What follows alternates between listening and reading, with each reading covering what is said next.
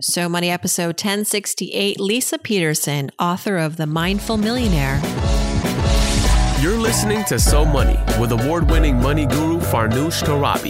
Each day, get a 30-minute dose of financial inspiration from the world's top business minds, authors, influencers, and from Farnoosh herself. Looking for ways to save on gas or double your double coupons? Sorry, you're in the wrong place. Seeking profound ways to live a richer, happier life. Welcome to So Money.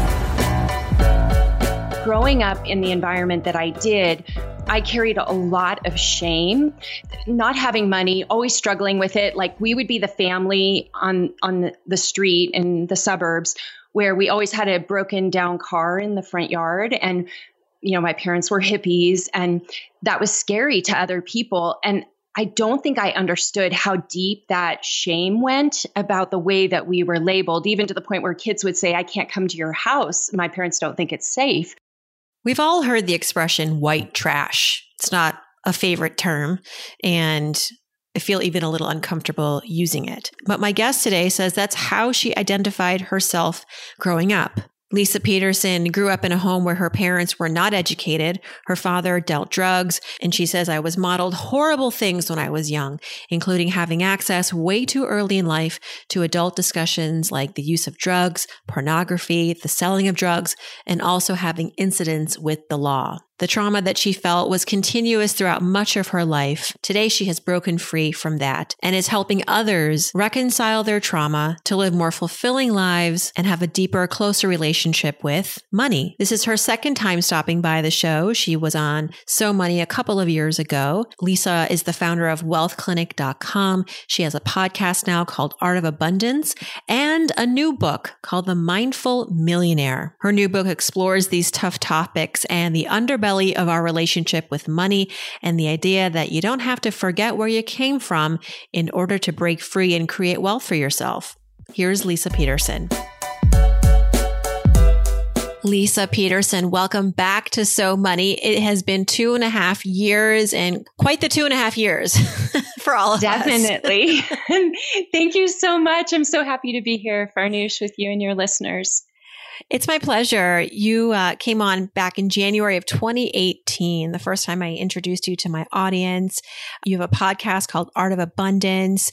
You run a coaching business, helping people kind of reconcile with their financial emotions, their relationship with money at wealthclinic.com and thewealthflower.com.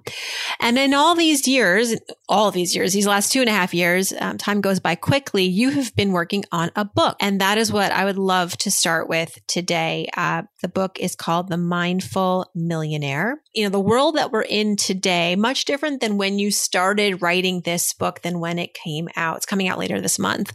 And so I'd love to just first start with a question around the relatability, the applicability of your advice in the world that we live in today, a world where we've got a pandemic that we're grappling with. We have racial tension, and hopefully we're seeing some pivoting on the racial front in 2020. And so I'm just curious where you see your book addressing some of the needs today, financial needs. Great question. You know, I was thinking about the fact that if there were a title that appealed to the times that we're in, it would be How to Stop Worrying About Money. Like that is probably the biggest theme that I think a lot of people are feeling, maybe more now than they have in past years, because obviously we've had this incredible economy for the past 10 years. People were feeling pretty excited about money in many cases. But what I've been fascinated about in all of my journey and working in the money business for 25 years was, why do some people worry about money all the time, no matter what's going on? But now it's even more pronounced. Does that make sense? Yeah, absolutely. I mean, if you walked into this pandemic / crazy year of 2020 already nervous, predisposed to, having anxiety around money, I mean, I can't even imagine where your head's at now. That's a lot of your clients. Totally. And I wanted to inspire people to heal this relationship with money. And that's what I feel like I've been working on for a long time. But what I also noticed, and I think might help people think about this in a different context, is that I noticed in being a financial advisor and being a mortgage banker and working in so many different areas of finance that there were two types of people. One who was more what I'd say prosperity conscious, like money just went really easily for them. They found themselves through challenges quite easily. They recovered. They didn't get caught up in all kinds of stories.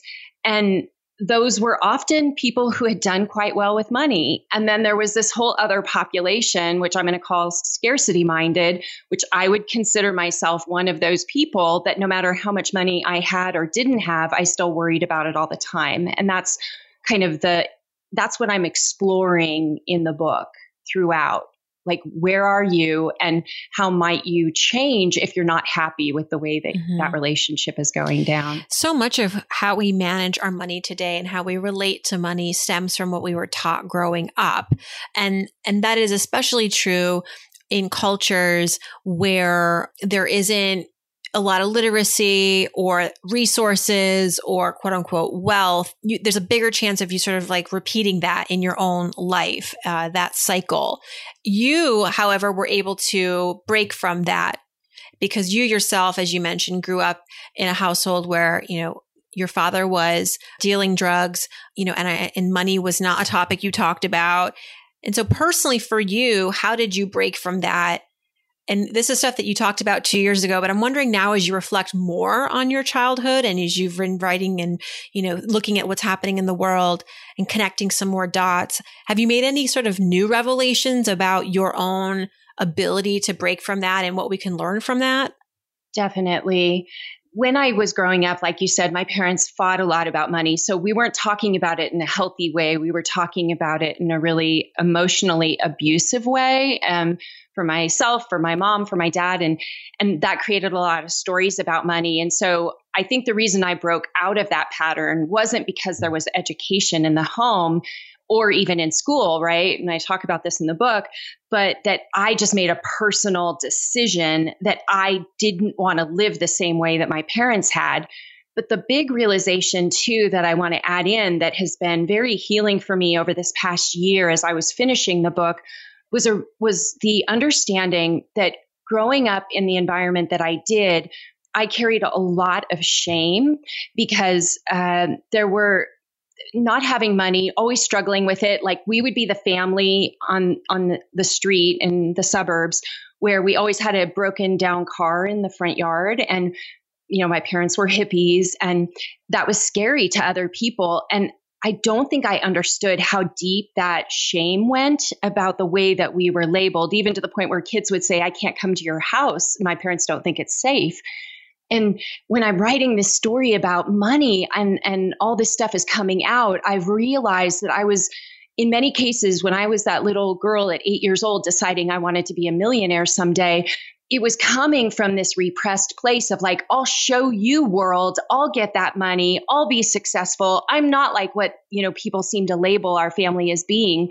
And it worked out for a while. Like I did become a millionaire in my mid-30s. But what also happened along the way was I started to realize that when you're creating money from a deeply repressed, a lot of pain underneath it, that also doesn't play out very well. So you became a millionaire in your 30s. Can you tell us how you did that again? People may not have caught the first time you were on the show. Just do a recap. Yeah. So a couple things. First of all, I made that decision early in life. I didn't know how I would get there. But what happened was when you're tuned in, just like antenna focused in a certain direction, I'll remember in the mid 90s, after I finished my MBA, I was starting to get paid, decent. And I started watching my net worth and I started reading books like Rich Dad, Poor Dad and The Millionaire Next Door and Your Money or Your Life.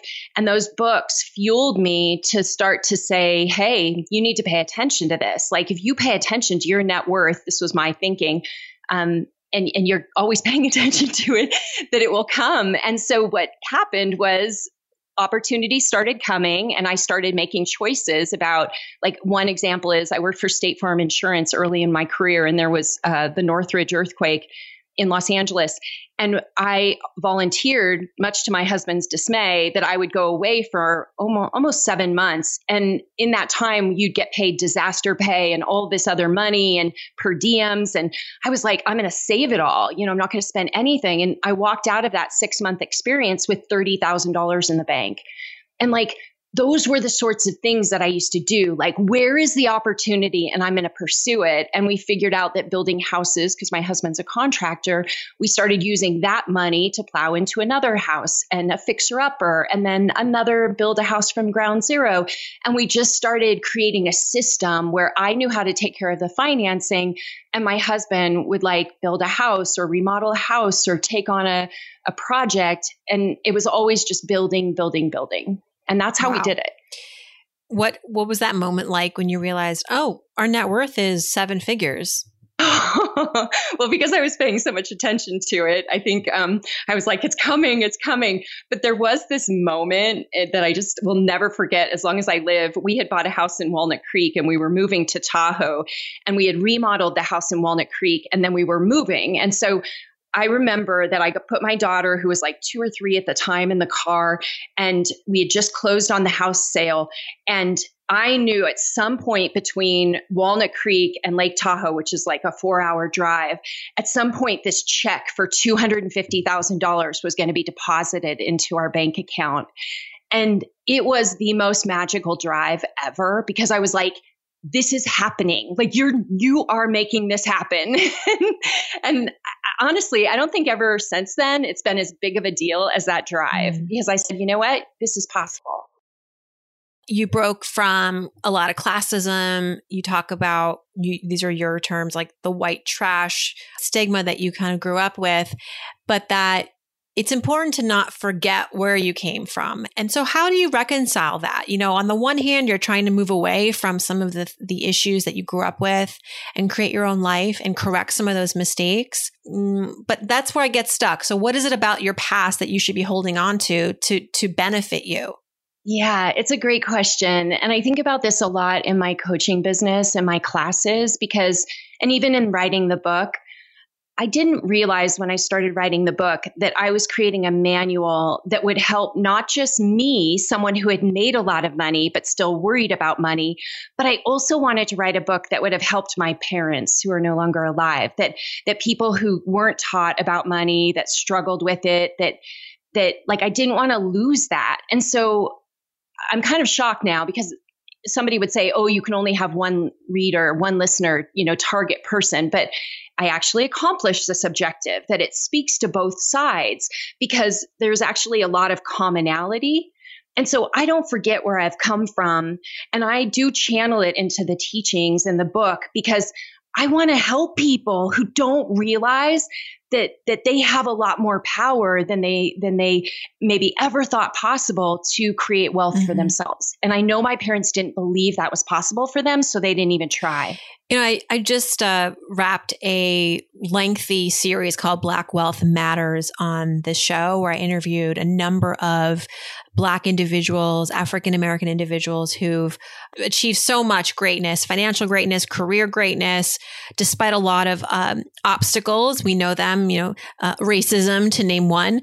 One of the things that I heard over and over again was that this idea, this advice that, like, if I can do it, you can too. And if you just put your mind to it, you can do it, does not really apply to many people of color, because what they're fighting against is so much more difficult and unique than the general population. Things like systemic racism, right? So if you have facing you a client who's a Black individual who's coming to you, Lisa, with like growing up without literacy, growing up without resources, beyond mindset, what else do you think you would want to inform this person on? The thing that comes to mind, and these are my clients, like, I want to be clear, I have worked with these folks and continue to work with these folks. And I think that it's both, right? The teaching I'm expressing is that, like you said, there's the mindset piece. There's this permission piece that I feel like is super important. And then there's the practical piece. And even today in a class I was teaching, what I think a lot of people struggle with is they have big goals for themselves. Like they do want more. They know that, but they've never had anyone break it into really, really small parts of how to get there.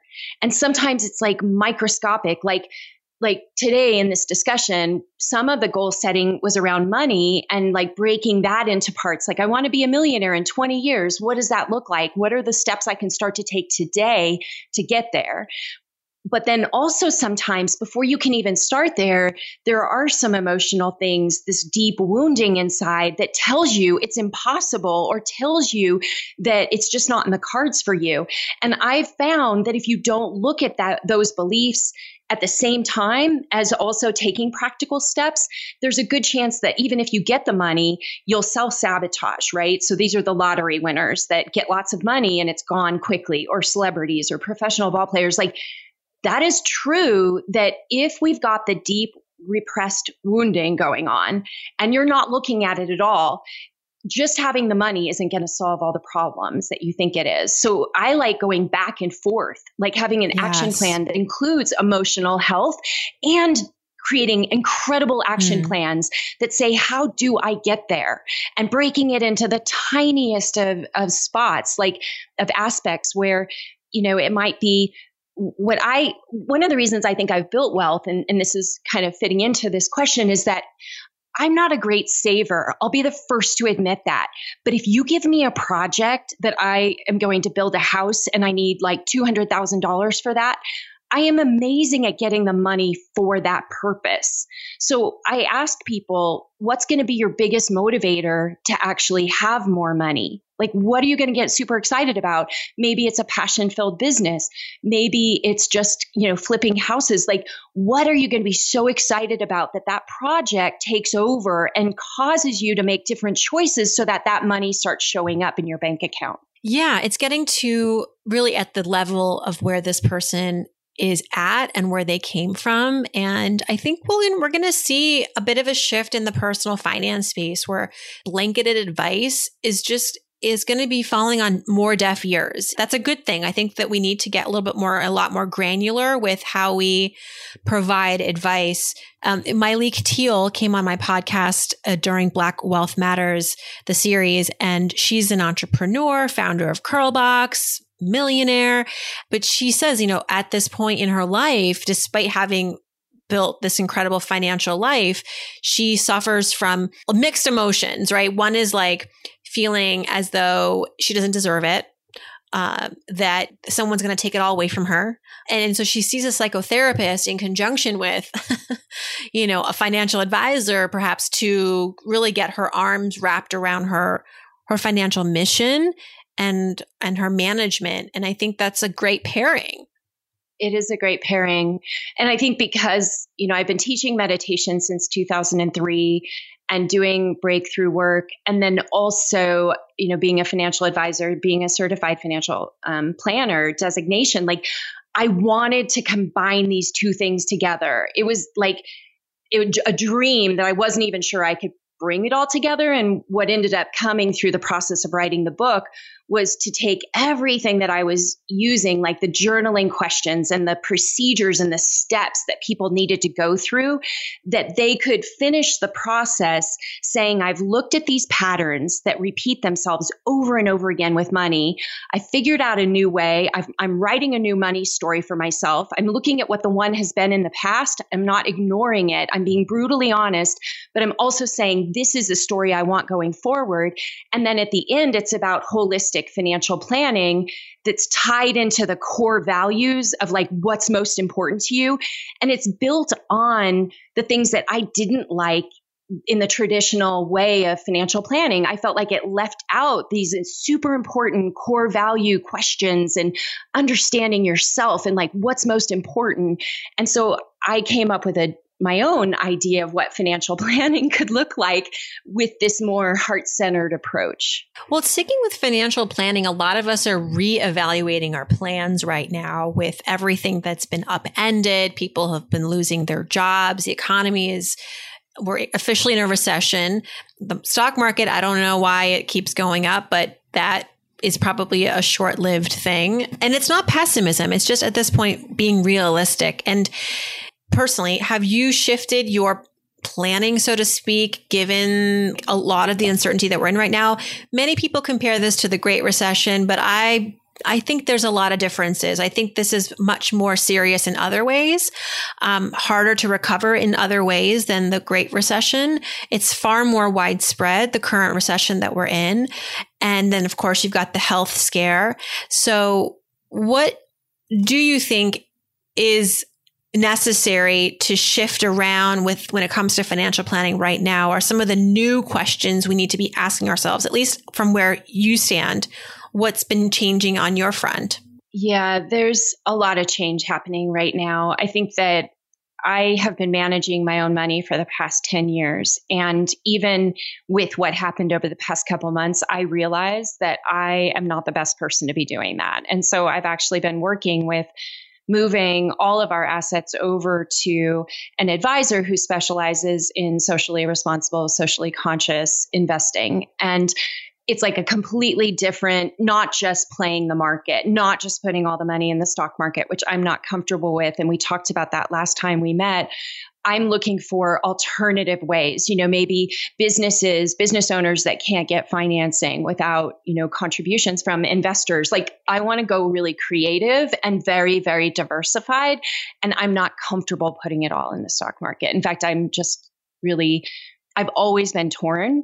And so my change personally is, how can I continue to, I probably won't be accessing this money for almost 20 years. Like, I have a long time horizon. I'm thinking about those things. I'm thinking about that it's okay with going down, going up, volatility. I know that's a part of the journey, but I also see that I want a higher consciousness applied to this money. And I don't feel like I can get that by me just managing it myself. So that's been my big switch. And I'm not sure, does that answer your question? Yeah. So what I'm hearing is that you're not, as before, maybe you were more bullish on the stock market. That's not the case right now. And so where are the shifts happening? Are you putting more in cash? Are you doing more in the real estate arena? Are you putting it back into your business? Where are you shifting the money around?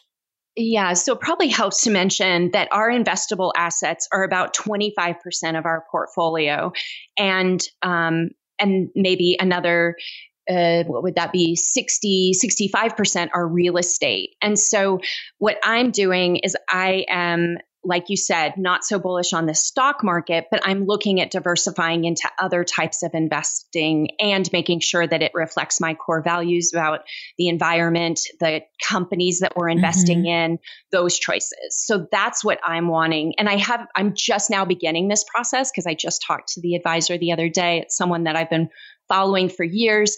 And it's like allowing my heart and my conscious awareness of how I want to be a contributor. I want my money to be a contributor to the betterment of the world. And I'm willing to, even if it were to take less of a return, to have that assurance, like I'm totally in for the long haul. That's how I'm looking at it.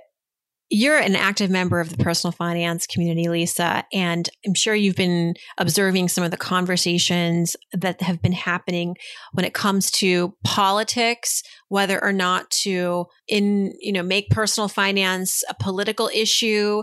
I'll be the first to admit that I don't really see, for example, race as a political issue. Racial equality is a political issue. It's a human rights effort and necessity. But some audience members and even some people within our community take issue with taking even those public stands and saying, for example, that it's important to support the NAACP, or to understand that if you come from a Black household, there are different odds against you when it comes to becoming financially successful in your life. And we need to recognize that. And so what do you think is the role of personal finance when it comes to supporting anti-racism and promoting all people to really achieve financial success, including the Black community? And how, and this is not like a right or wrong answer. I really just want to understand where the pulse is on this. Yeah. I mean, yes, I totally support Black Lives Matter, and I support income equality. And I feel like those go hand in hand, the racial and the Black tax and all of these things that I'm still becoming even more familiar with. Like I'm all in. I want to learn more about it. What I've been doing this past few weeks is understanding the intersection between what I have created in this process and how it helps people. My little small take in this journey is that even something like race. So I'm a white woman, and what I have learned in the past 20 years of questioning all of my assumptions is that when we get in the habit of realizing that we don't have all the answers, that we're not like in control of the world like we might have thought we were, or whatever it is that our story is, like the more we question the assumptions, the more humble we become about the way we look at the world and what we don't know and what we need to learn. And so with money, I just have seen over and over and over again that people have been told certain stories, right? That if you're Black, that this is what your life is going to look like. Or if you're poor, this is what your life is going to look like. And I feel like I want my work to be out there helping people look inside, ask themselves some hard questions, and get used to that discomfort of realizing that you actually don't maybe know as much as you thought, Yeah, I 100% agree with the fact that we all need to just listen more and learn more and not make assumptions. And yeah, I think this is going to be an important chapter in everybody's work, but especially within the personal finance community. And we really applaud you for all the work you're doing, Lisa, sharing your wisdom with the world and being so inclusive about it. Congratulations on your book. What's next? What are you working on next? You're always working on something.